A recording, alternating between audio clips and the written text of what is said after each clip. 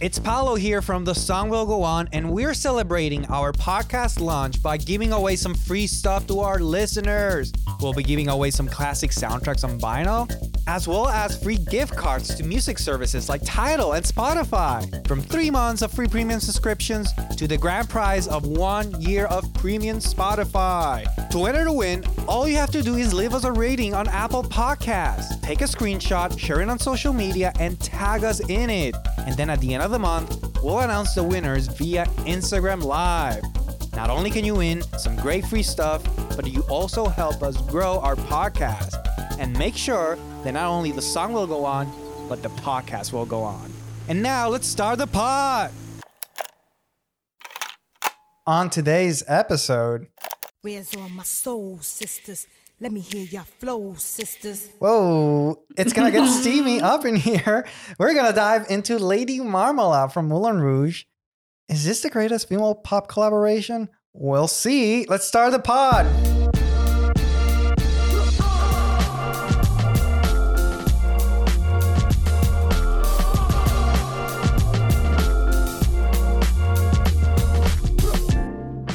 Hello and welcome to The Song Will Go On, the podcast inspired by the songs inspired by the motion pictures. We're gonna cover them all, the great ones, the nostalgic ones, and the absolute what the ones.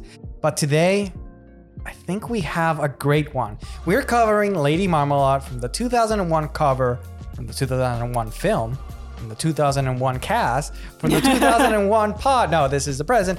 Film Moulin Rouge. And joining me on today's episode for such a daunting task is my co-host. She's gonna mute the mic on you whenever she feels like because we can. Because she can't get can. It's Sophia Matata. What's up, Sophie? What an introduction. Hello. Just for you. Our guest today, I'm so excited. She has my full confidence that she can rock a top hat while swinging from the rafters. It's JP Leigh from the YouTube channel Essays on Frame. Hey, I definitely could wear the hat. I'm pretty sure I'd hurt myself trying to swing from the rafters. Practice. Glad to be here. Well, you watch a movie, so that means you can do it. Just do what That's Nicole exactly does. how it works. That's exactly how it works. That's how my brain works, unfortunately. That's dangerous. You know what? I am excited. This one, I have to say, it caught me by surprise. But man, I think this is a great one. I have a good feeling about this episode because we got Maya. Yep. The lovely, lovely Maya. We got Little Kim. Mm-hmm. We got Christina. And yes, I wrote that Xtina on my script for all the Beautiful. Christina hardcore fans. Mm-hmm. And then we got Pink. Mm-hmm. Last but not least, the mastermind, Missy Elliott. That's right. Mm-hmm. JP, though, our guest, you picked the song. I did. Why? I'm curious. Why about this song? I picked the song because it's related to the fact that I was obsessed with the movie a few years after it came out. I was 14. It was the summer before high school, and I saw it for the first time and then proceeded to find every time it was playing on HBO at my grandparents' house and watched it repeatedly for the entire summer and basically listened to the soundtrack most of high school. And then when I revisited the soundtrack for this pod, I realized I had every single word memorized still. So yeah, I figured the song is sort of the cultural thing that represents the movie, and it's really fun to talk about because it had such an impact. So yeah, that's kind of where I was when I picked it.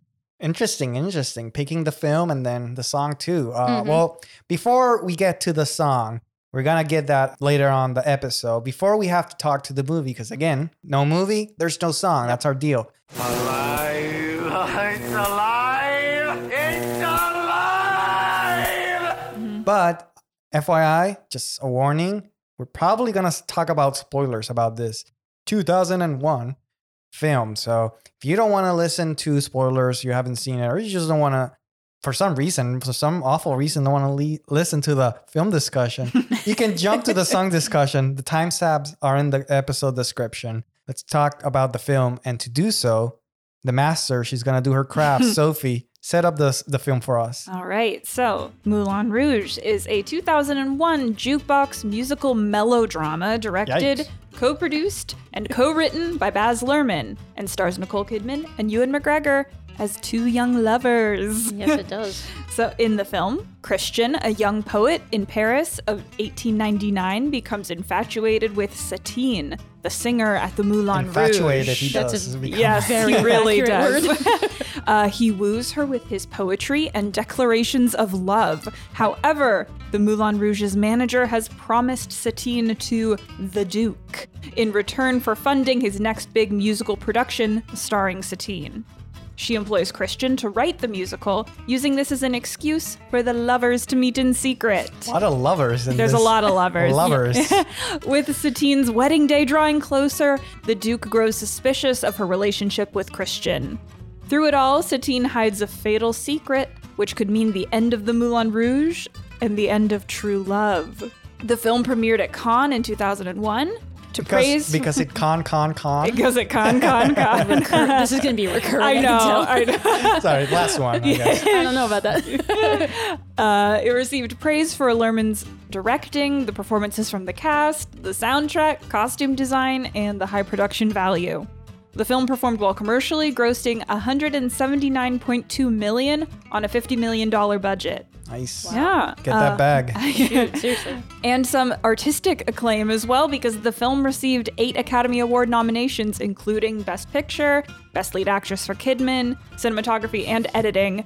And it was up against A Beautiful Mind, which also received 8 nominations that year, and Lord of the Rings Fellowship of the Ring, with 13 nominations. Wow. So heavy hitters that year.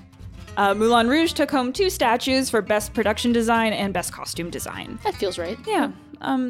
Possibly ironically, though, the musical did not receive any nominations for Best Original Song.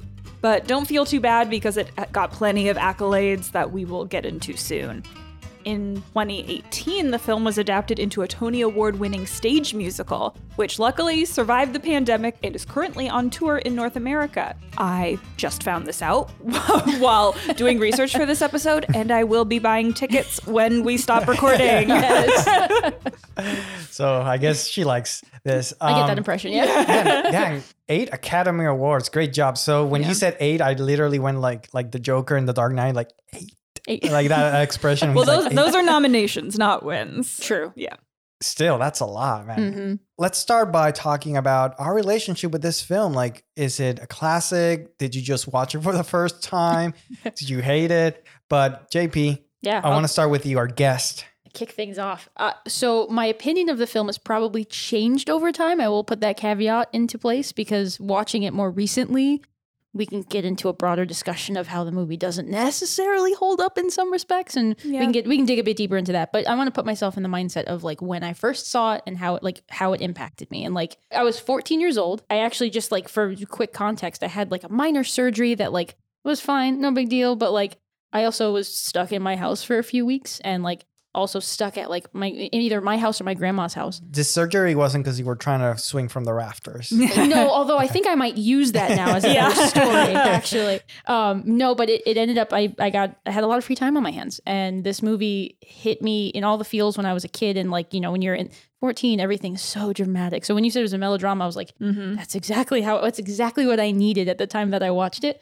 I can see that. Yeah, I can very much see that. And it's definitely like not maybe the healthiest romantic story in the world, but it at the time that was just, you know, everything was dialed to 11, and that's Baz Luhrmann in every context. It's just there's never anything that's like toned down. You said Baz dialed to 11, and you talk about your emotions. Is Baz like the great fit for like your teenage years? Because that's also every emotion is dialed to 11. I was absolutely going to bring that up. Absolutely, because I watched Romeo and Juliet around the same time. Yes. Like I didn't see that when it first came out. I saw it when I was 13 or so, and I think both really paired well together for how my adolescent angst needed to have some sort of outlet to explore.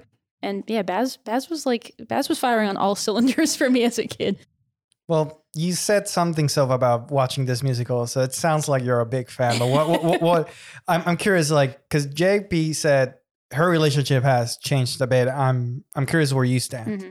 Yeah, watching it again, it had been a while, and it didn't quite hit the same as when I was in middle school when this came out.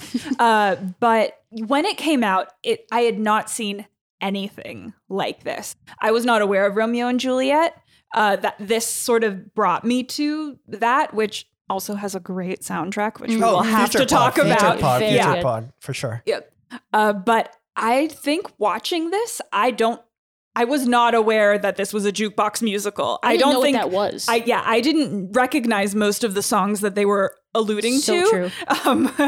I have since learned, and I think that this soundtrack actually introduced me to a lot of really great songs. But I had never seen anything like Lerman's like hyperbolic, hyper romantic style, and it really embodies the feelings that you have as a middle schooler and in your tween years. So I think that it caught me at the right time.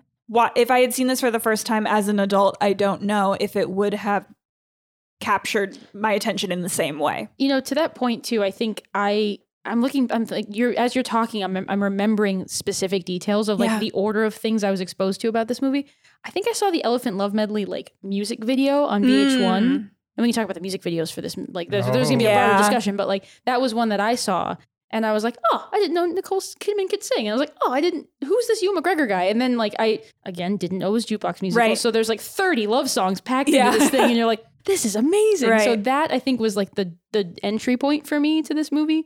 So like the music was very much important, a huge piece of it. Right. But yeah, I to that point, the love, the element of like the love being sort of dialed up to this extreme and then shoehorned into all these different references to songs I had no context for just made me like, it was like I was overloaded as a kid. It was amazing. Yeah. This was also, at least for my friends, a definite sleepover movie. Ooh, yeah. Like if there's a group of girls getting together, we are probably watching Moulin Rouge at this time. Yes.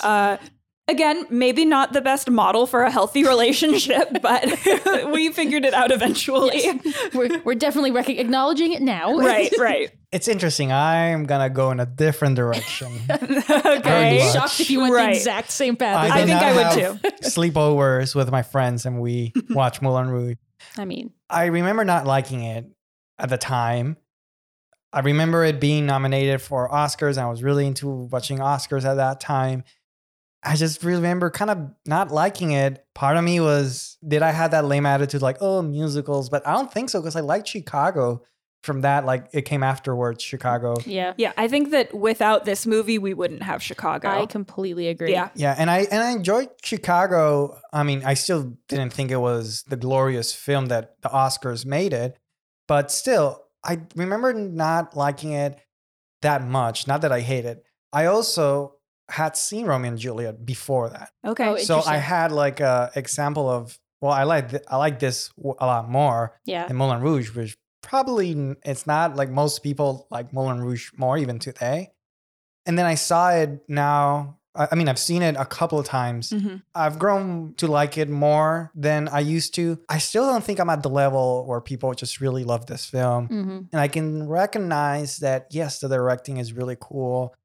Some songs are really cool. Some songs are not. I'm sorry, but fair point. It's fine. I'm not a fan of the Roxanne rendition. And I love it. Definitely disagree, but we can talk about it. My favorite parts were like, I feel like to me where this movie really, really is firing all cylinders are Nicole Kidman's Diamonds Are Girl Best Friend sequence. That's like that'll stop me in my track. It comes on the TV or something and I just like have to stop and watch that. And she was made for that sequence too. Like Baz like shot her so well. She was just like glistening like the diamonds. Like it was incredible the way it was shot. Yeah, to think that the star from the AMC theater commercial, that's where it all began. That is her claim to fame. That is true. I love that sequence. I think the other one you mentioned, the elephant one, the one that they're pitching the show. Elephant Love Medley, yeah. Yeah, it's so funny, so much comedy there. Oh, I think you're talking about Spectacular. Yes, you're talking about Spectacular. No, yeah, Spectacular. Which is a great ensemble piece, underrated for sure. Those two sequences by itself, if that was the film for me, I love it. The rest of it, like I don't know how I feel about Ewan McGregor's performance. It might be over the top in not great way for me, even though I really like most of his work. Well, what did you think of the Duke then? Because he was. I actually dialed to 23 compared to everyone else. But I like it. I don't know. I don't know. I just Richard like Roxburgh? I like that flavor. I love it, maybe to be honest, maybe it was Ewan McGregor singing that I didn't like, and not his performance. That's It's when I think about it, it's maybe the singing that I don't like. And he also has a lot of difficult songs. Like they're very dramatic and They have a lot of the emotional you know, weight, like yeah. Nicole Kidman has a banger song too, sort of that sequence. Like, you know, all you have to do is just swing and I guess don't fall, but it's a really good written song, everything. I don't know. I liked it. I appreciate it. I know probably what you guys are thinking about when it's not hasn't aged well. Like, so I don't really think of this. I don't consider it as a romance film. Really? Wow. Like, I don't think if someone ask me, what are your favorite like rom-coms or romantic relationship at film? I don't go, oh, Moulin Rouge. Oh, well. To me, the romance here doesn't really work in that way. It's Interesting. It's a stylized thing, but I don't go like, oh, they're a great couple. Like, no, they're not. But you wouldn't say that about Romeo and Juliet either. Well, True. I don't know. For a lot I of the feel same like reasons. I Right. would. Well, for no particular reason that I could articulate, maybe just how it was shot. But to me, the emotional connection in Romeo and Juliet feels deeper. Like I can relate to. It's also because it's the prototypical, like it is the love story of all love stories. Yeah, but also talking about teenager emotions, I can relate to sort of that, oh my God, having a crush and you are thinking this is the most important thing in the world and just being infatuated. Like I can relate to sort of like the physical attraction that Romeo and Juliet has, because basically I feel like that's what it is. Oh, that's if you all. think about it, it's like, oh, you're true. you're hot. With Moulin Rouge, like I don't have there's no entryway there that I can I'm not gonna woo someone with my poetry. You couldn't connect to Christian's character because you're like, this doesn't feel realistic. It just doesn't feel like a realistic, which it doesn't. It's a fair point. It doesn't have to, like it's a fantasy. It doesn't, like I said, I know that some people think about this. You'll see it pop up in like IMDb list of romantic movies and like, I just don't have that association with it. That's fair. Wow. I don't know. Disagree on every count.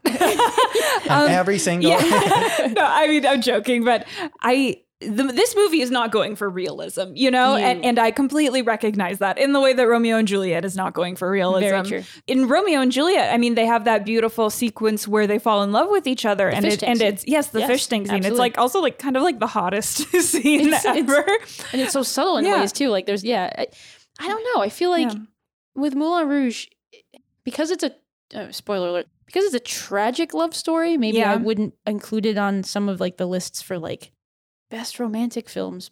But I guess so. Maybe that is sad my ending. disconnect. You know, right? But I mean, it gives it away in the first 30 seconds. Like it's of not course. hiding that too. But I do think that like I don't know. I feel like the romance, if it doesn't work, the movie doesn't work. Which is to me is like a pretty big like prerequisite for whether or not something is a romantic film. I agree. You know, so I feel like it is in that sense a romance film, but it's a musical first. To your point, It is. Elephant Love Medley, that entire song, I buy it hook, line, and sinker that they Agreed. fall in love. Yes. Like I know that sequence is not, you could interpret it literally, but it's so fantastical and they're like dancing on the clouds and everything. So I think it's more of a placeholder for an actual conversation or some Absolutely. poetry or something that was being had. But I believe that they're in love and the actors really sell it. I think that everybody in this movie understood the assignment. yes, They know what movie they are in. They are all in it together. which can't be the same. It can't be said for some movies, especially recent ones like House of Gucci. Like there's actors, Everyone was in a different movie. completely different vibes from everyone. So yeah, right. to your point, I think it's Well, that's Adam Driver a very- was just on vacation going on bike rides and the camera just followed him. He was just living his best Italian life. It's so true. There was 5 different movies being filmed at once in, Right. in that context. But to that point, like it's really hard to get actors to be on the same page of something that's that hyperbolic and that Exactly. over the top, and Right. they all tuned into the same channel, which is great. I'm sorry, Yeah. I gotta do a parenthesis. I love that you brought House of Gucci. I brought Nicole Kidman AMC. If you're Yes. if you're listening to this, Google Nicole Kidman AMC House of Gucci. You're welcome. We'll link to it. Absolutely. To address the The elephant. This movie is sort of setting up Christian versus the Duke. And Christian is our young, beautiful, romantic lead who's a bohemian and has the ideals of whatever. And the Duke is the bad guy and all he cares about is money and he feels like he owns Satine. And toward the end of the movie, becomes apparent that Christian and the Duke aren't that different. Christian has that scene where he's trying to pay Satine because she's done the old Yeller thing of like, get out of here, I don't need you. The quick aside, those tropes of like scenes happening because if they had just spoken to each other, the tension would have been alleviated. I know. She was trying to save his life. They were going to put a hit out on him. I think in the vein of maybe didn't age as well or were borderline problematic is like the third act being, or the entire premise of the show they're designing is very like Indian centric and doesn't it's touching on things that like the sort of colonialism side of things that were like maybe we just like maybe don't bring that up, but you know what has aged well? John Leguizamo's performance. He's the MVP to me. My boy John Leguizamo. You love John Leguizamo. John. As Toulouse-Lautrec. Collaborator with Baz Luhrmann. Yeah, that's true. That's a very good appears point. in his films. I think he's... John's lovely in every... I'm saying, he's like, lovely I know in him this by film. first Yeah. name. John's a great guy. No, but you're right, though. He's always kind of... He pops up in things and you're always like, I liked that. Thank you for his gracing performance us. is really good. I really like it. And the other thing is I wanted to say is because it sounded like I was being harsh in this film, but the directing, it is really good. Even if the other things don't work for me, the style is enough to get it to a point where I'm like, I want to rewatch this because it is really good. I mean, that sequence when they introduced Moulin Rouge, just to pick that one, that whole thing, it's just like, I don't know how many people can do that. You know, that is a talent and it's on full display there. If it's in lesser hands, it would feel ridiculous. And it leans into it just enough.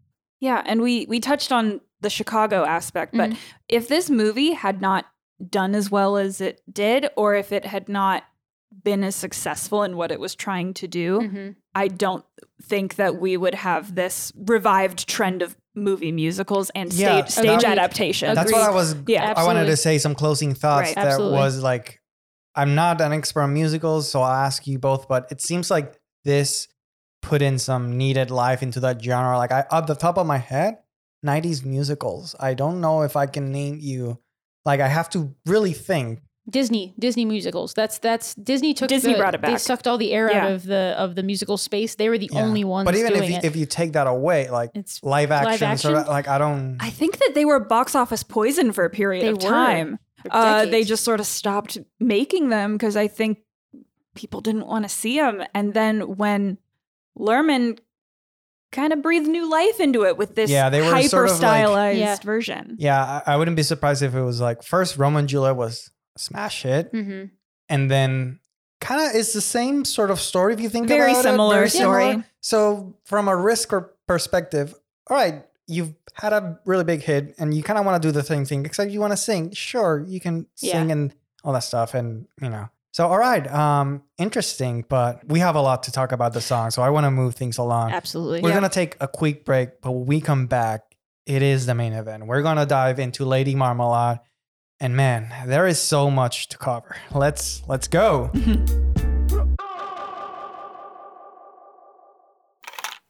Patreon. Every now and then we need a little support to help make the podcast go on. Patreon, support us. And in return, we'll give you all we got. And we need you now tonight. Seriously though, head over to Patreon and support us. We have some really cool perks, exclusive content, and your support will help us grow so we can continue making the show. And then maybe we could afford some singing lessons. Or not sing at all, just talk about the people who sing. Check us out at The Song Will Go On Patreon.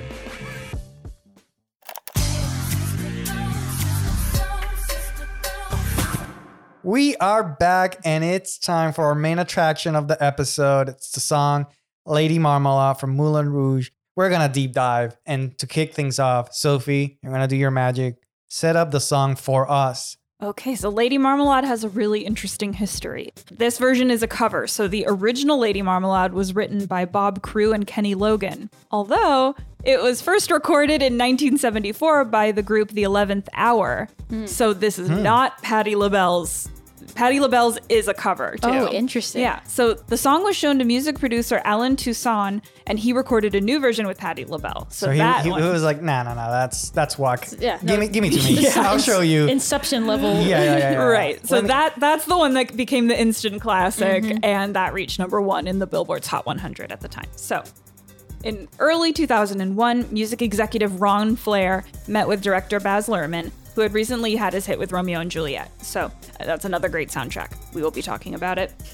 It was Luhrmann's idea to have a handful of pop divas collaborate on a song. Missy Elliott, who was weeks away from releasing her smash hit, Get Your Freak On. Wow. So they bring her in as a producer. Talk about a run, I guess. Great timing. She brought in her music producer friend Rock Wilder, who was known for producing Redman, Jay-Z, and Janet Jackson, to name a few. Wow. The first person she brought on board was, of our singers, guess who came in first? Christina? It was actually Maya, which I was a bit surprised with. She had released 2 successful albums and achieved worldwide success in being part of the hit song Ghetto Superstar. For sure. That's right. Yeah. Yeah.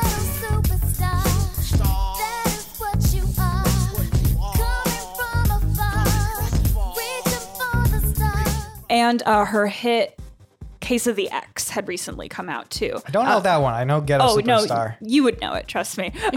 And she had also recently appeared in the 1999 film In Too Deep. I know that. Yeah. LL Cool J and Omar Epps. Yeah. Next up was Christina Aguilera. So despite being a worldwide superstar, she wasn't satisfied with her music and her image that was created for her to compete in the late 90s She wasn't teen pop satisfied phenomenon. because she was losing the Britney and Christina Whoa, war. She's whoa, like, I gotta do whoa. something different. The fact that, they always pit everybody against each other. I know, It's but exhausting. artist to artist, they are not very similar at all. No. So that was her original branding, and so she cut ties with her manager. And Lady Marmalade was the first step in Aguilera taking control of her image and her sound. I think that you can sort of see the connection with this because it sort of comes to fruition in her 4th studio album, Stripped. That's the one that features singles like Fighter, Beautiful, and Dirty. Yeah, for sure.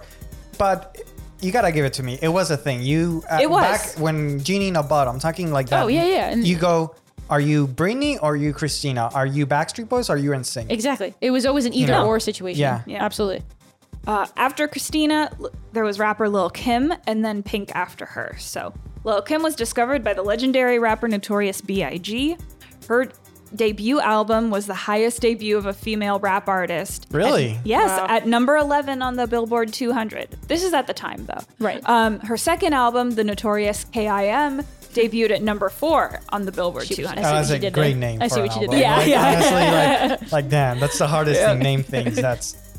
And then you can say Pink was the newcomer in the group. So Pink had released her debut album, Can't Take Me Home, and she had won Female New Artist at the Billboard Music Awards. And didn't she have like 7 years in the decade? I'm sure she always did. that I know. Best Yeah. New Artist. Yeah. It's like It's the such a third joke. studio album or something. Right. Yeah. Best Artist we just realized existed award. Yeah. Yep.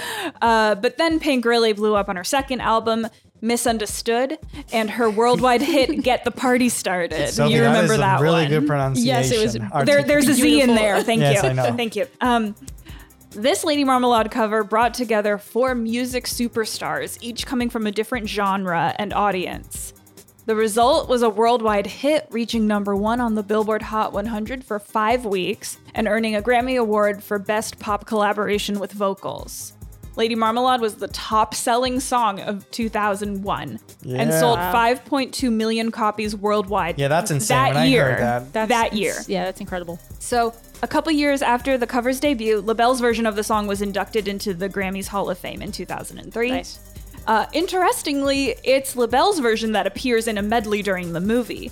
The 2001 Pop Diva cover was saved for the soundtrack and used as a promotional tool. So, as a result, most people know it best from the radio waves than from the movie. I wonder if they didn't have it recorded by then. I think it was a That's later possible. movie. That's Yeah. possible.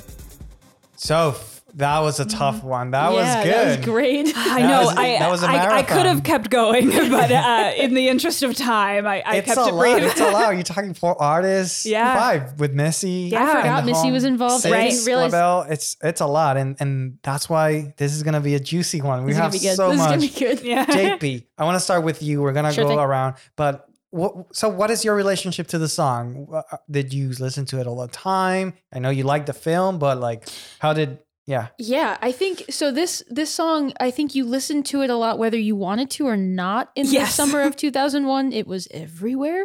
I was a kid who loved VH1 and MTV, so it was also the music video was everywhere. It was at the top of every top 10. It was basically played at the top of every hour of like music video blocks for whatever show you were watching. Yeah, so I think music video was a big thing. It was huge, and I'm sure we'll dive more into that too. But I think that like it. I think I liked the song, and then I heard it so many times that I was like, I either grow to love this thing or I'm going to just hate this summer. And then by the end of the summer, I was like, this is amazing. I love it. And it, of course, by then I'd seen the movie a bunch of times, and the rest is history. So, Soph? I mean, the hold that this song had on us culturally. It was everywhere. And all the women involved in this are so iconic, and they're as different as they are, they come together in this amazing song that pays tribute to Patti LaBelle and whoever the original people who performed this song are. I'm sorry. Other people did it better. Yeah. I really have no evidence of this, but what brings... It was backup vocals by Nora Hendrix and Sarah Dash. Oh, which, by the way, great name, Sarah just got Dash. the facts ready to go. That was good. Shoot.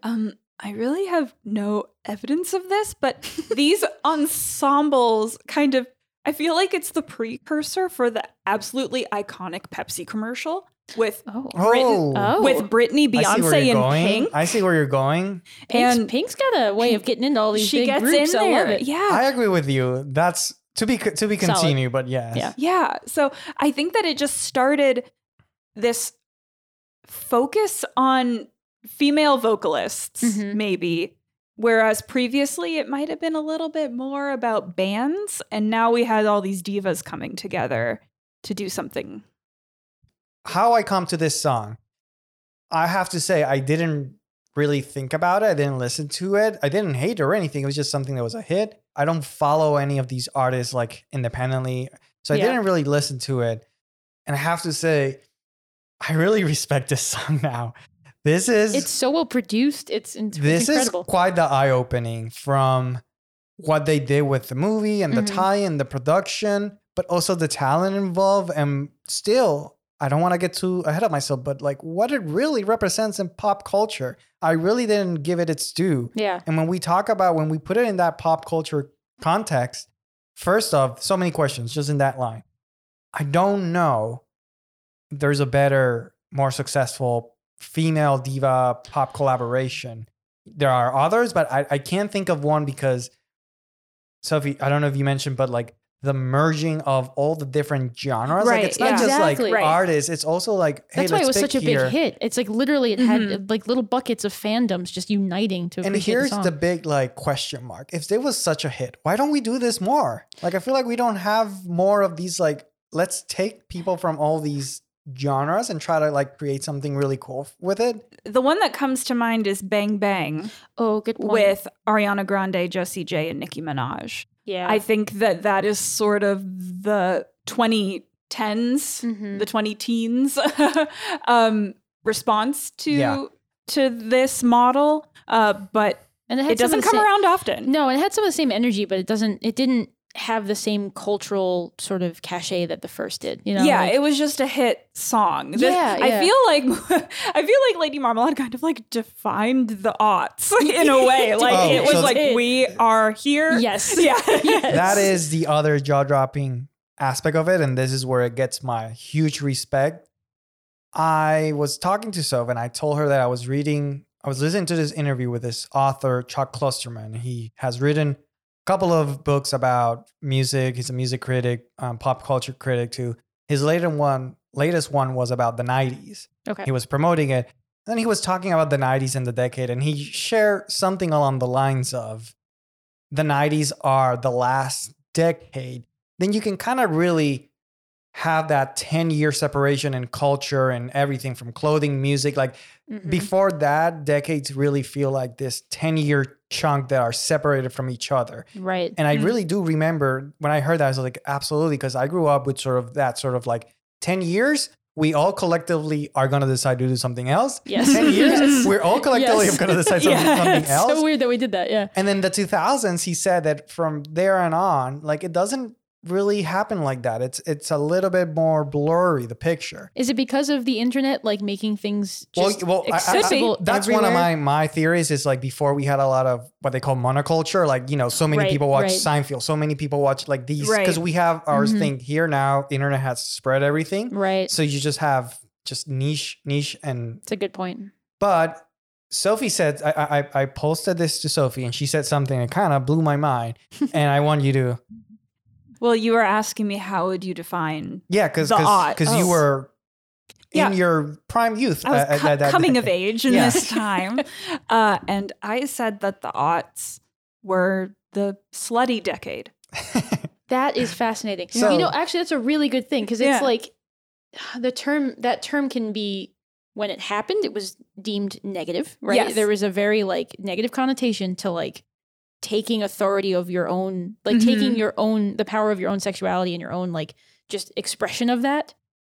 And nowadays we're looking back at it with the lens of like, no, that was actually really empowering. We should have just like acknowledged that was okay Yeah, if done in the right ways. right. And I think that Lady Marmalade, and we'll get into the music video, I Mhm. think that is definitely a moment where, I mean, they are all in lingerie. They are posing as women working at Yeah. the Moulin Rouge, but they're so empowered. And movies like Mean Girls also discusses the topic of sluttiness and Yes. what it all means. Wow. So I think that was really on the mind of a lot of people going Yeah. into this decade. And then at first I chuckled and I was like, haha, that's so funny. But then the more I thought about it, It's like really profound. it's like, it really is because, in that decade, the 2000s, you have reality TV comes of age. Yes. It's a thing. Also, that influences a part of it. Yep. But once you have sort of that, like, it's kind of like the slutty decade, Mhm. you kind of really think about, clothing. Kind of, yeah, I can see Yeah, it. the low rise Music, jeans, kinda. absolutely. So if you're on board with that Yeah. thought, then you look at Lady Marmalade and you have to ask yourself, was this a big bang? Like, was this something that Yes. sort of, maybe not a big bang, but definitely added just a massive can of fuel to the fire? And if is the case, then you got to bow down, props to, and respect for like the impact that this had on popular culture and the ripple effects Yeah. throughout the whole decade. I mean, the influence that this song had for, I mean, I think the music video specifically, to your point Right. earlier, like it's the visuals of the music video. That song they could have interpreted it a completely different way, and they decided to make it as close to the film as possible. Right. JP, I'm so glad you talk about that because you said interpret the song in so many different ways. Yeah. Before, here's my a bit mentality before. I was like, well, it's Lady Marmalade. How hard could it be? It's a great song. Right. Hold on. Oh, geez. Hold on. I want to play something. Yes, my kitty cat is all that. And then some, you are the one. Gotta represent, gotta go the whole run. Dude, the face I made. Do you remember in Hot Fuzz when they're seeing Romeo and Juliet for the first time? They're like, what is happening? That's kind of the face I made. I was like, I'm confused. Yeah. So that is a cover of Lady Marmalade from the UK girl group All Saints from the 90s, late 90s. And nothing, it's not a horrible, atrocious not at all. cover, Just anything. confused. I liked it. I want to listen to it in its Yeah. entirety. It's not bad or anything, but it wasn't also the massive cultural success that right, this right, was. Right. And that's where you have to give it up to Missy Elliott and Yes. Rockwilder. And this is actually like a really good song, Mhm. Yes, we talked about the music video, but the song and this listening, I was just really impressed, and it really gained my respect. It's really, really well produced, to your point. Is to bring four people together like that and make the song cohesive. Talk about really well produced. That executive, Bram Fleur, the one sort of behind the song, this is a quote on the making of. He said, "It had plutonium magic dust from the beginning."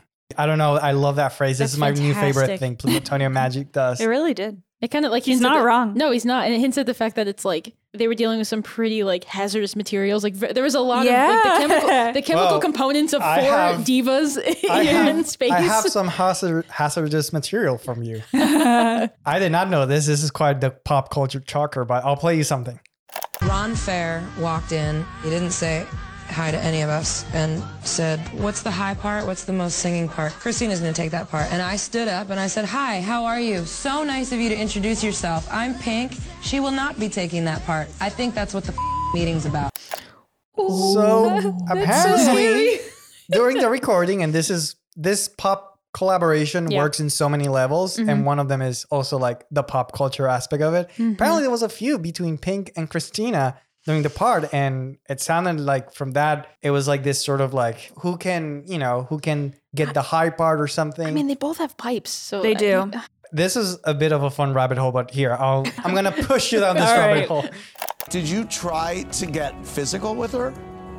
Actually, she swung on me in a club. In a club? Hilarious. And oh my god, so that's Pink. That is Pink. Apparently, Andy Cohen that Christina tried to swing at her. Apparently, Oh my but God. it gets better. How? I seem to have a different memory of a night we had at a club. Where we played Spin the Bottle. Okay. Wait, Love and War. are these interviews happening in completely different contexts? Because Andy Cohen's in both of them. Yeah. It's on his show. He's just getting Pink, the tea from Pink both. It's on was- Watch What Happens Live for there it is, sure. there it is, Yeah, for sure. Pink was first, and then when Christina comes, he asked her that, and then that's the thing. He first like, wait, Christina swung at Pink? Neither seem believable. Like, And it then just she seems goes like, ridiculous. but it's like perfect deflection because she's like, no, she didn't swung at me. Spin the bottle, and then you're like forgot about the whole Yes, swung at thing. yes. You're like, wait, spin the bottle. There's What was a that new going thread on? now. Here, last thread. Look at her and look at me like I wouldn't swing on her. She's like wouldn't either. you know, Right. she can beat Right. my ass. Right, Are you right. kidding me? So She could really beat my ass. You then. remember playing Spin the Bottle and like maybe like kissing her Yeah. or something? Yeah, how did you know that? Well, That's I how felt Spin the that's where the Bottle story was. Sorry. Yeah, but like you see how Andy Cohen's like, and then you kiss. Yeah, I was so like like, trying to bring that. You can't do that. So yeah, but apparently this beef That was has been squashed. Apparently the Voice glad. was the platform where they The Voice. reconciled. Interesting. Was Pink a host on or a judge on The Voice? Or I didn't know whatever that. they're I called. don't know. That's what Have Okay. internet research said to me. Okay. That was a fun rabbit hole. I appreciate that. Well, Yeah, I'm yeah, that glad was they a figured fun- it out. yeah. But I like that because again, everyone knew their role in this, and Pink knew Yeah. what her role was. Yeah. My role is to stir shit up. You're digging up dirt. Yeah, like you gotta. It's like Dennis Rodman and the Bulls, like a perfect team. Why? Because everyone knows their role, and Dennis was Yeah. like, "I'm just here to like, this is my role." That's fascinating. That was fun. Let's go back to the song because obviously Christina's difficult verse is a thing, but what I do like about that is how it also connects to the original Patti LaBelle. Well, not original, but Right? Patti LaBelle's cover. As we learned today. As we right? learned today. The first cover. Right. Because that also has a difficult part. And one of my favorite things about this song that I found is this song was only performed twice live with all four members. Oh, wow. One of them was the 2001 MTV Movie Awards, and the other one was the 2001 Grammy Awards. Wow. Jeez. And the Grammy performance feature a guest appearance by Patti LaBelle. I was gonna hope Patty. And it has a Hall of Fame moment of hold my beer because it is astounding. And we talked about the difficult part, but if you think Christina was killing it, Patty shows who's a legend amongst the diva. I'm so is. excited. Yeah.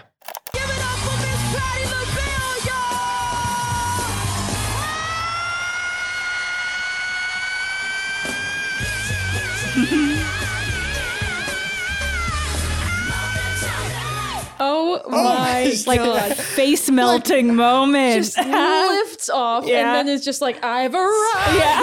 It's like So a good. dragon lifting up from the air or Yeah. something. And I then don't just know. showing off while they fly. That's Dare I say crazy. plutonium magic That- dust. Oh, there you go. That was the Yes. plutonium magic dust. Holy Oh my cow. god! But yeah, that is insane. We should include the link to that for people to Yeah, check out. I want to watch that whole thing. Seriously. YouTube that Grammy performance is really cool. Wow. Yeah. However, hard to think. It's not my favorite. My favorite is the 2001 MTV Movie Awards performance because they actually have the only performance where they're also doing. It's basically the music video performed live. Oh, okay. And you, JP, you talked about how the music video, and I think this is, to me, this is one of the strongest part. You can't talk about the song without the music video. Music video is really good. If you are a fan of the music video, you're gonna love this. In 5, 4, Yes. 2, 1. And Now, from the Moulin Rouge soundtrack, the world premiere of Lady Marmalade.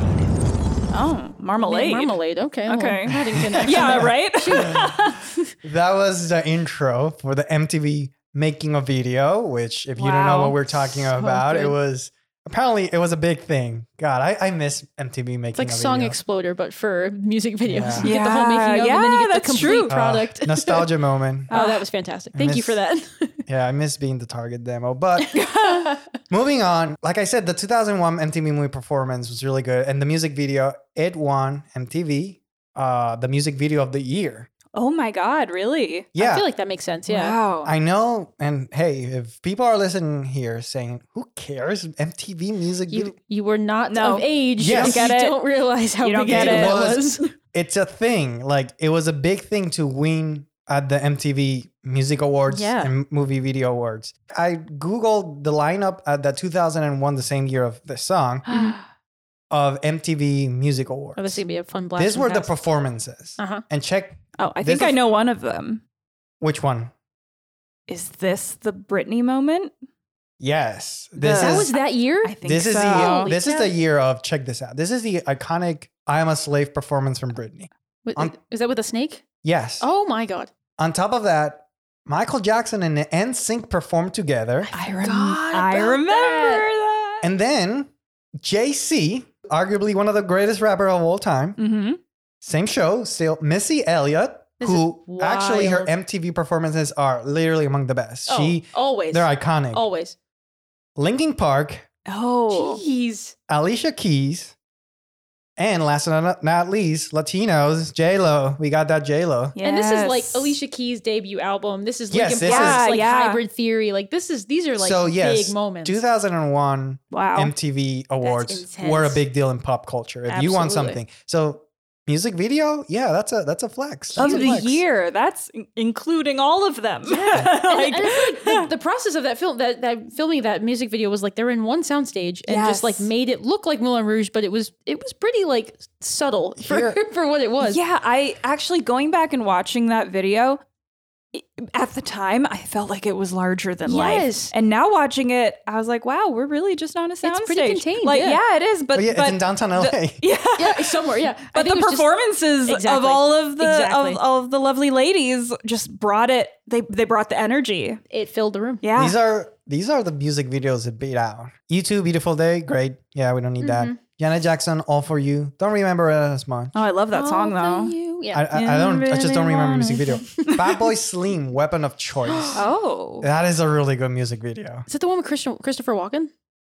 Yes, yeah. Oh my gosh, it beat that. That's parenthesis, I was once in a Walgreens. I was listening to my AirPods. That song came out, and I started dancing like Christopher Walken. Somewhere in the world, the security cam has me sort of just trying to do that. Eminem featuring Dido Stan. Oh, wow. Okay. And then Missy Elliott lost to Missy Elliott because Get Your Freak On was also nominated. That's a great video and an amazing song. So yeah, seriously. Okay, yeah.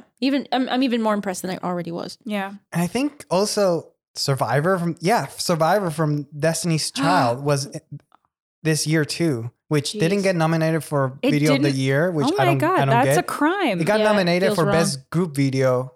Wait, okay. What? I don't know because Lady Marmalade is a group video, so I really don't understand. But Survivor was also that year, and NSYNC's Pop was that year, which is a good music video. It's a great video. Yeah. It was probably their last really great video. All right. I agree. Let's end it with this question. I want to ask. I'll start with JP, then Sophie. All right. Who wins the song, and who wins the music video? Oh my God. 2-part question. This is tough. Who wins the song and who wins the music video? I think. I don't know if I'm going to go with Lil' Kim because she ate in the music video. Like she genuinely was like, I'm here and I am going to just like suck all of the energy out of the space. Like this is going to be my thing. So every time she's on camera, I can't stop looking at her. Yeah. We'll talk more about favorite parts of the songs, but I feel like when she's there, the song's just at a different level. So? I think her performance in the song and for kind of taking back control of her career, Christina wins the song. That's a fair pick. However, I agree. Lil' Kim is captivating in that video. They all are, but she is particularly. She's like blocked in a way that like she's lounging on that chaise lounge in such a boss bitch way. Like it's incredible. Absolutely. Yep. I have to agree with both of you. Christina, you can argue she won the song because it's on her Vivo account, the music, the song, which is kind of BS, but whatever. I honestly, my favorite Little Kim, I think her part is the only original new part. Yeah, so I feel like there's something to like, oh, you have something new to add here. And I really love her part. Yeah. So, but honorable mention to Pink in that video. Technically, she was like one of the newer. Yeah, she was a bit the underdog that's out of everybody. That's what I think. So that's why it's like, Pink, you knew what you were doing. I'm going to pick a beef with the high Christina. Yeah. That's who I'm going to go to. It's like such a Michael Jordan move. Like, who's the best one in the court? I'm going to try to shame you. And she didn't, because Christina showed her like, she did. Don't reach young blood. Like, I got the high part. Right. Pink, I'm sorry, Pink could not have done that high part. Oh, I don't know. I think that's a whole. We have a whole hour conversation on that. But also, I know that at this point I'm mentioning everybody in the video, but also kudos to Maya for kicking it off. Like that's true. You changed the channel. That is my win for the video is Maya. Really? She has the first part. She does. And if it doesn't work, you're not into it. Yeah. And she brings the sexy from the start. She's like sets the tone. That's she it. does. She does what she needs to do perfectly. Yep. Mm-hmm. Answerable questions. Let's move into some answerable questions. Okay, I got answers. Let's start. 7 Seconds in Heaven. What 7 seconds from the song gives you goosebumps? What do you got? Let's cue it up.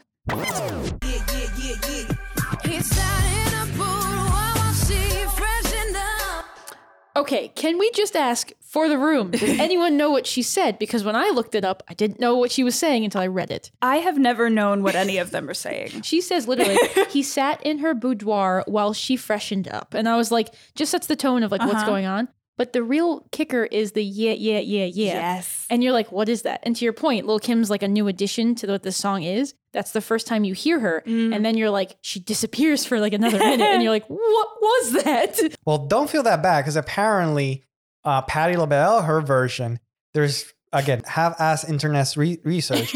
But a nun came up to her and and sort of kind of like gave her shit because the lyrics are like the song is about a prostitute and all that stuff. Yeah. And Patty was just, I don't know what the song is. I just sing. I don't know. I just sang it. I was given the sheet music and I just sang it. Patty didn't even know what the song had. So.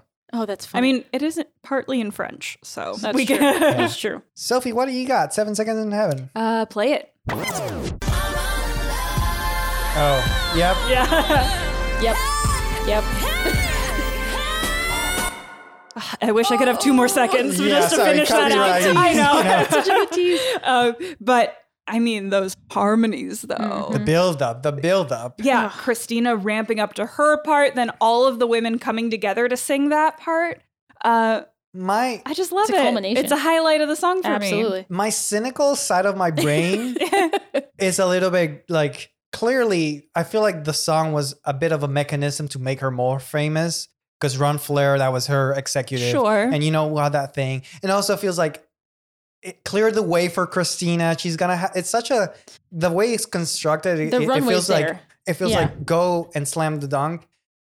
But I can't, like, it's so so good. It works. It's so good. It works. And I think back, like having thought about this a bit, I do remember like when this song was first coming out, that kind of was where we were culturally. It was like, it's true. It was a platform for Christina to just like belt and go crazy that last minute.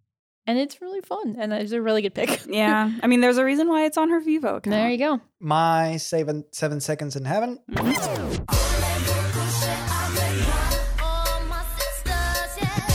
Of course. I knew yours would have Maya. I gotta go with Maya. I gotta go. Well, the reason for this, and not just that I am in love with Maya, is because it comes in a moment where I feel like the song, it's not that it loses steam, but it feels like it might be that. Mm-hmm. And then she just comes and kind of like gives like a, hey, kind of like and just like a sprinkle of that plutonium magic dust. Don't forget. We still have more to it. Yeah. And her voice is so clear too. Like there's something so like, it's almost like she's singing directly at you. Like no one else is listening, and it's really piercing. Yeah, she has a pretty like intimate, sultry voice. Yes. And I just feel like I just keep remembering that spot from that song. Like I don't remember. This is the part that like, oh my sister. Like, no one can see it, but Paul is literally putting his finger in the air. Like, Yeah, exactly. Like, Let's go. Favorite lyric. Okay. Favorite lyric. JP. All right. Okay. So this is going to take a second, but I'm not going to be able to deliver it with as much emphasis as Lil' Kim. But we come through with the money and the garter belts. Let them know about the cake straight out the gate. It says in parentheses. Yeah, there's an We independent women, some mistake us for whores. I'm saying, why spend mine when I can spend yours? That just encapsulates that sense of empowerment in that decade in such a really interesting way. And I don't know, it's such a good intro into Lil' Kim being just a badass on I this don't record. blame you. I don't blame you for not doing it justice to the but we cannot stress how if you look at that that's not just an that's there's so many communicated to the it's like a There's power there. I just don't have that weight. I can't. I don't have couldn't pull it off. So it genuinely, and it's like one of the first things she says, like other than the yeah. So like literally right out the gate, she's throwing punches. It's crazy. So we have some overlap. Mine is we independent women, some mistake us for whores. I'm saying why spend mine when I could spend yours. Disagree. Well, that's you and I'm sorry. I'm going to keep playing these cats out like Atari. Because the delivery of, well, that's you and I'm sorry is so good. And she's like, I don't even want to waste my energy on changing you. Yeah. It's just like, oh, well. I'm going to keep playing these cats out like Atari. Yes. That was my runner up. Okay. So this is like a little kid. I know. Appreciation pod. My favorite lyric is the, hey, sister, soul sister. Better get that dough, sister. Like, it's just such a clever way of the chorus that they're using. Brings it back. Absolutely. Well, to be fair, the rest of the lyrics, none of us can understand. Yeah, honestly. Don't ask me one word that Christina says in this song. Nope. I don't know. Nope. And that's the thing. I don't know. That's the thing. Just not to sound like I'm hammering this thought, but like once I really paid attention, mad respect to this song. Yes, absolutely. I Absolutely.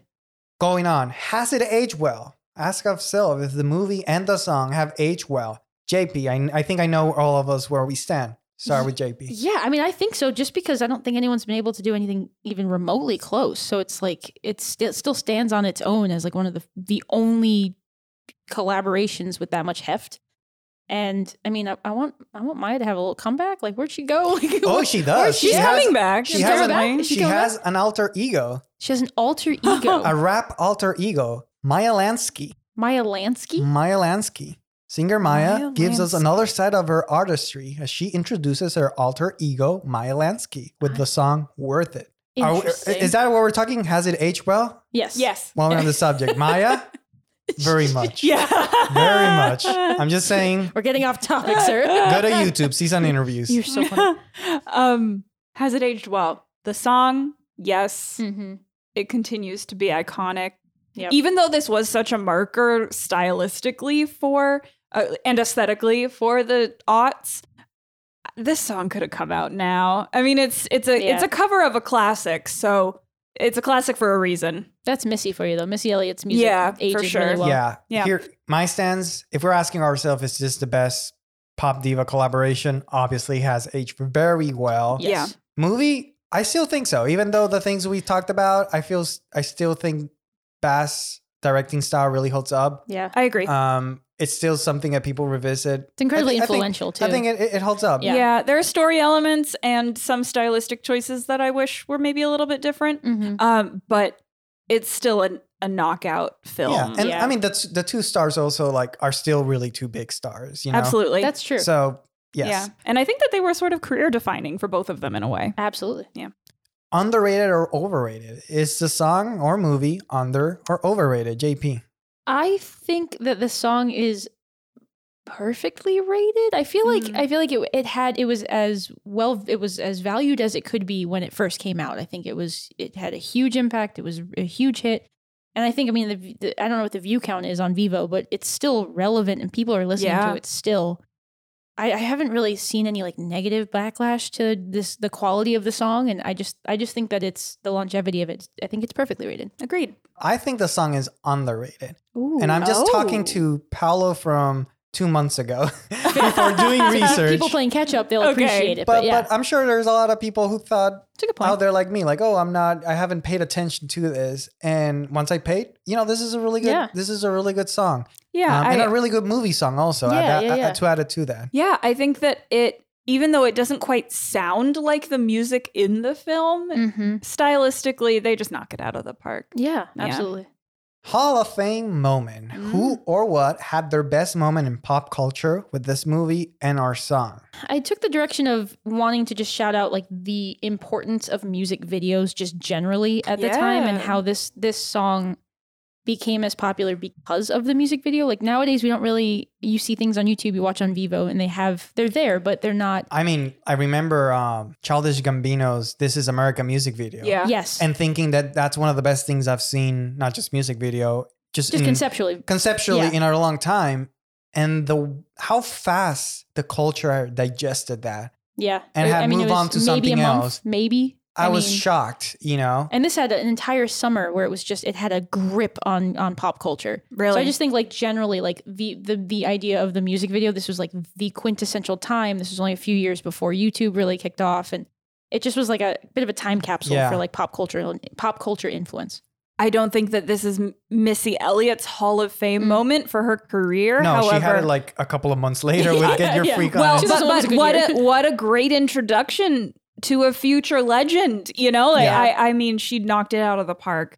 I don't think that the song would have been the same without her. And so basically Lady Marmalade was April 2001, and then she puts out the Miss E So Addictive album in May. Wow. So like she was just like, hang on guys, just wait a sec. That's impressive. I'm coming. I have a question and think about it. Okay. Is this Christina's Hall of Fame moment? I think you can really make a solid argument, and I'm gonna start with that solid argument.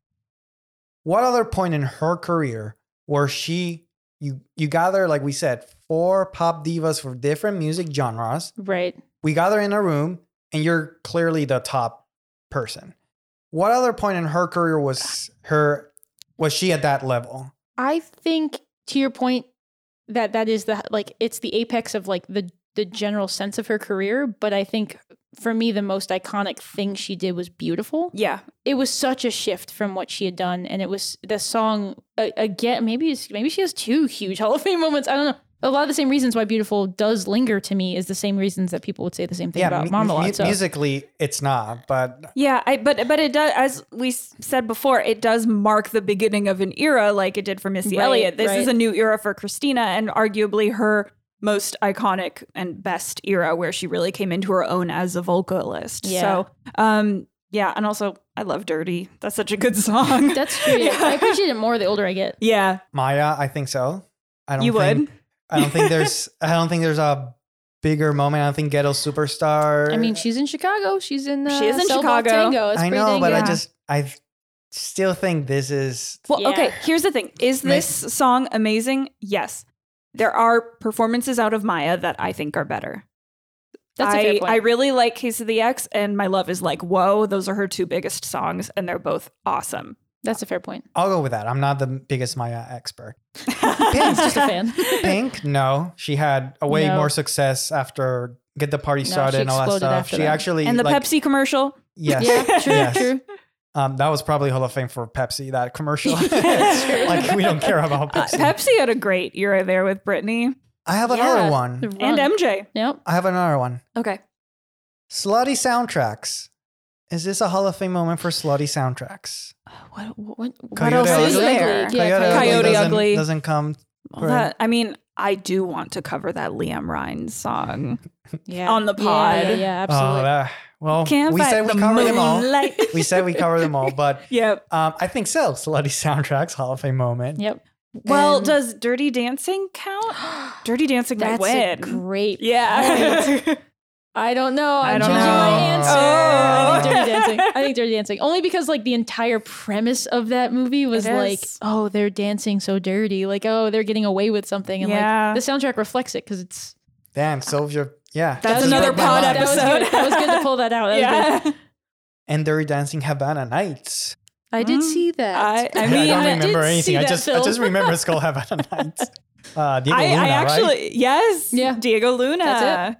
How old is Diego Luna? That was like for 40 years ago. He's movie. older than you think. Yeah. Yeah. Yeah, because Y Tu Mama Tambien's like 20 years old now. Yep. Remix with today current artist or band. Who would you be your choice for this song coming out? This is a really good version of this. I don't know if remix will ever be as good as with this question, but JP. Okay, I am casting these. So each person's playing a particular role and replacing the OG. Yeah, that's how I interpreted it. Okay, good. So for Maya, I have Ariana Grande because I think she can handle that like sort of intimate, sort of sensual energy. I think that Megan Thee Stallion would be the Lil Kim character. I mean, there's a couple of hip hop artists now that I think could do that really well, but I picked Megan. For Pink, I actually put Dua Lipa. There's just something interesting about her that I think she could pull that off. But Christina, going Lady Gaga. And it's like, that was the easiest choice for me. Okay. Gaga's voice is incredible. I was on board with you until Lady Gaga and Dua Lipa. I think they come from too similar. Well, no, Gaga's got some of the best pipes in the business. It's true. No. She could sing anything Christina can sing. I'll sing Lady Gaga's We're vocal like performance. Super fans here. Yeah. Her praises, but it's just the music genre. Like I wish it like was there's more some more like, variation. That's fair. That's fair. Yeah. But still, I have some similarities. Okay. To yours, so I do like your other picks. Okay. Soph? I also interpreted it like this. So my initial pick for the rap verse was going to be Nicki Minaj, but that might be too similar to the Bang Bang. So I also picked Megan Thee Stallion as sort of nice. Either one of them could take it. I was on board with your Nicki Minaj. Yeah, she would do great. All of them would do great. Absolutely. Because I feel like Nicki Minaj has like a theatrical. There's a play. Yeah, there's play. Like absolutely. Good, like, yeah. Her SNL sketch about the Frankenstein wife. Oh yeah. It's just like I don't know. And she does alter egos when she raps. Like she has I feel like she would be really cool in the costume. I'll go Nicki then. We're like, change your answer. No. I'm going Nicki because you already gave Megan some love. And then I also thought that I gave it to Ariana, but in Christina's part.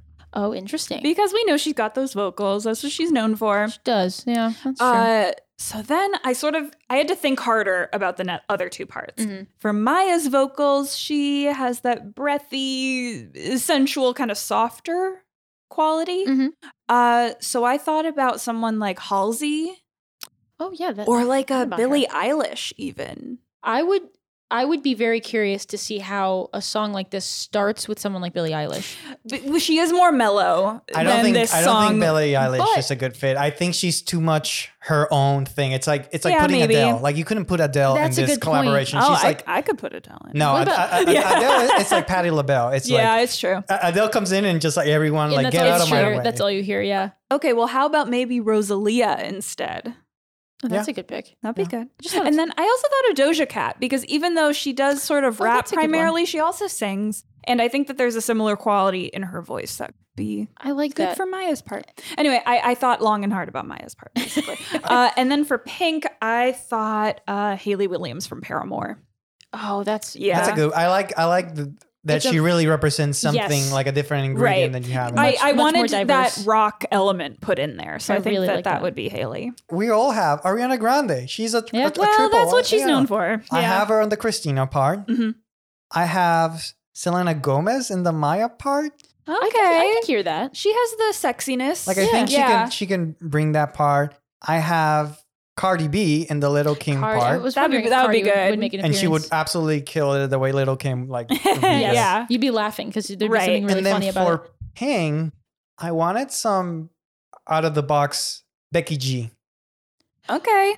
I have Becky G. Tonally is such a different direction. I like that. It is. And I also would want to include a little bit of Spanish somewhere. Yes. Like well, Becky G I gave you Rosalia. I'm satisfying this request.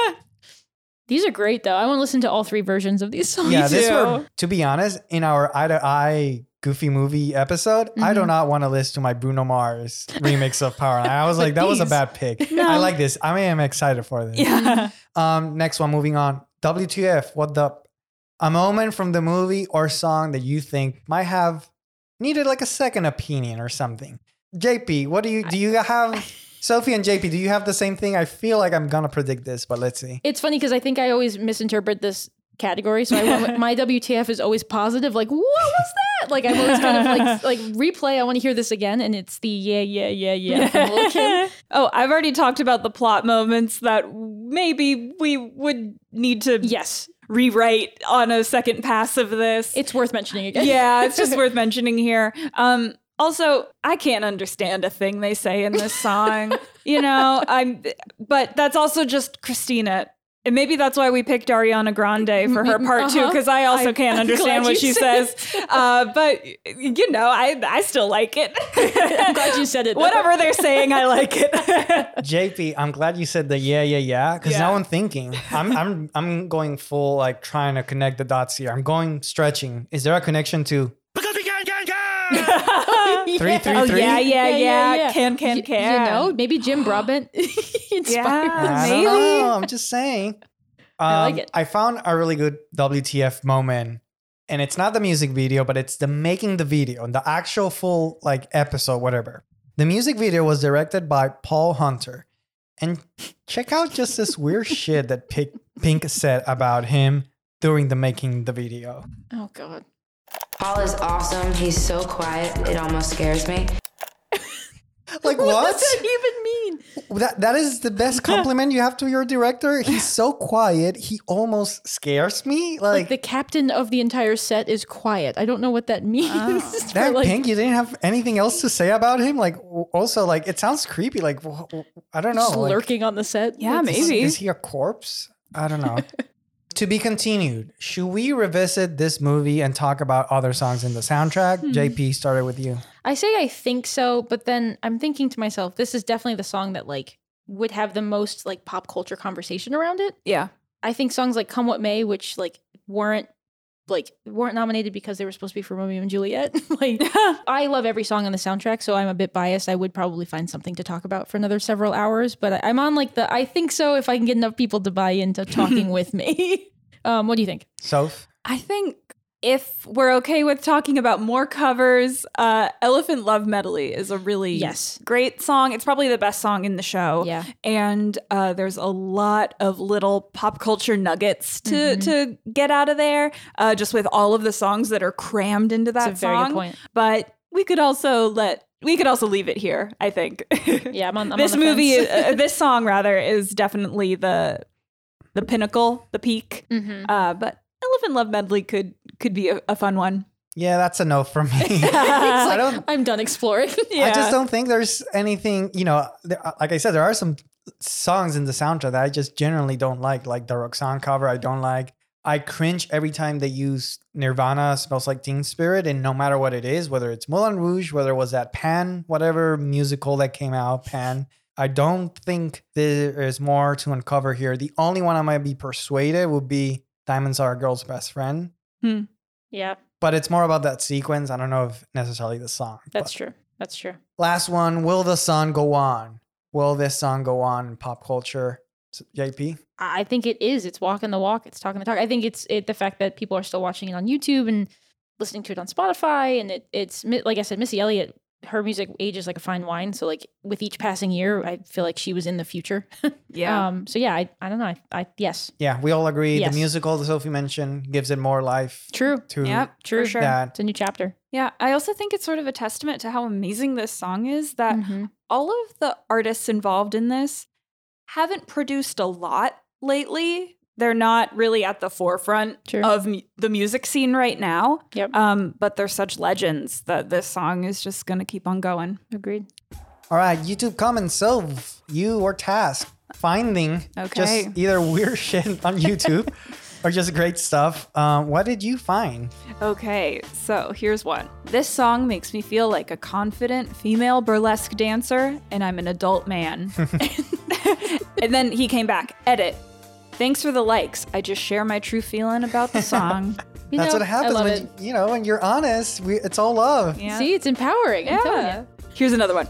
This is my inspiration song when I'm about to go into a big meeting. What? Okay, I need to try this. Yeah. I need to give this a go. It's a good pump up song. Maybe that's not why I'm ruling the corporate world, because I'm just not listening to Lady Marmalade Get before into I it, go Paolo. to a meeting. That's it. You got to lean into it. Yep. Okay, this one has a lot of exclamation points. Jeez. Holy shit. This song is like a freight train, a tidal wave, a tornado, an earthquake, and a sound blizzard all rolled into one. When the goosebumps form on your skin, you know you are really feeling it.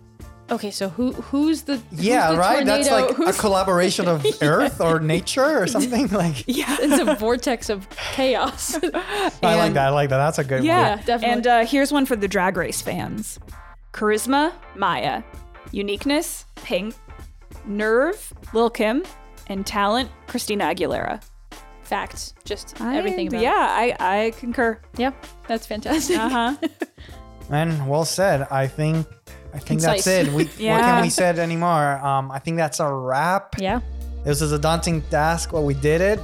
Lady Marmalade from Moulin Rouge.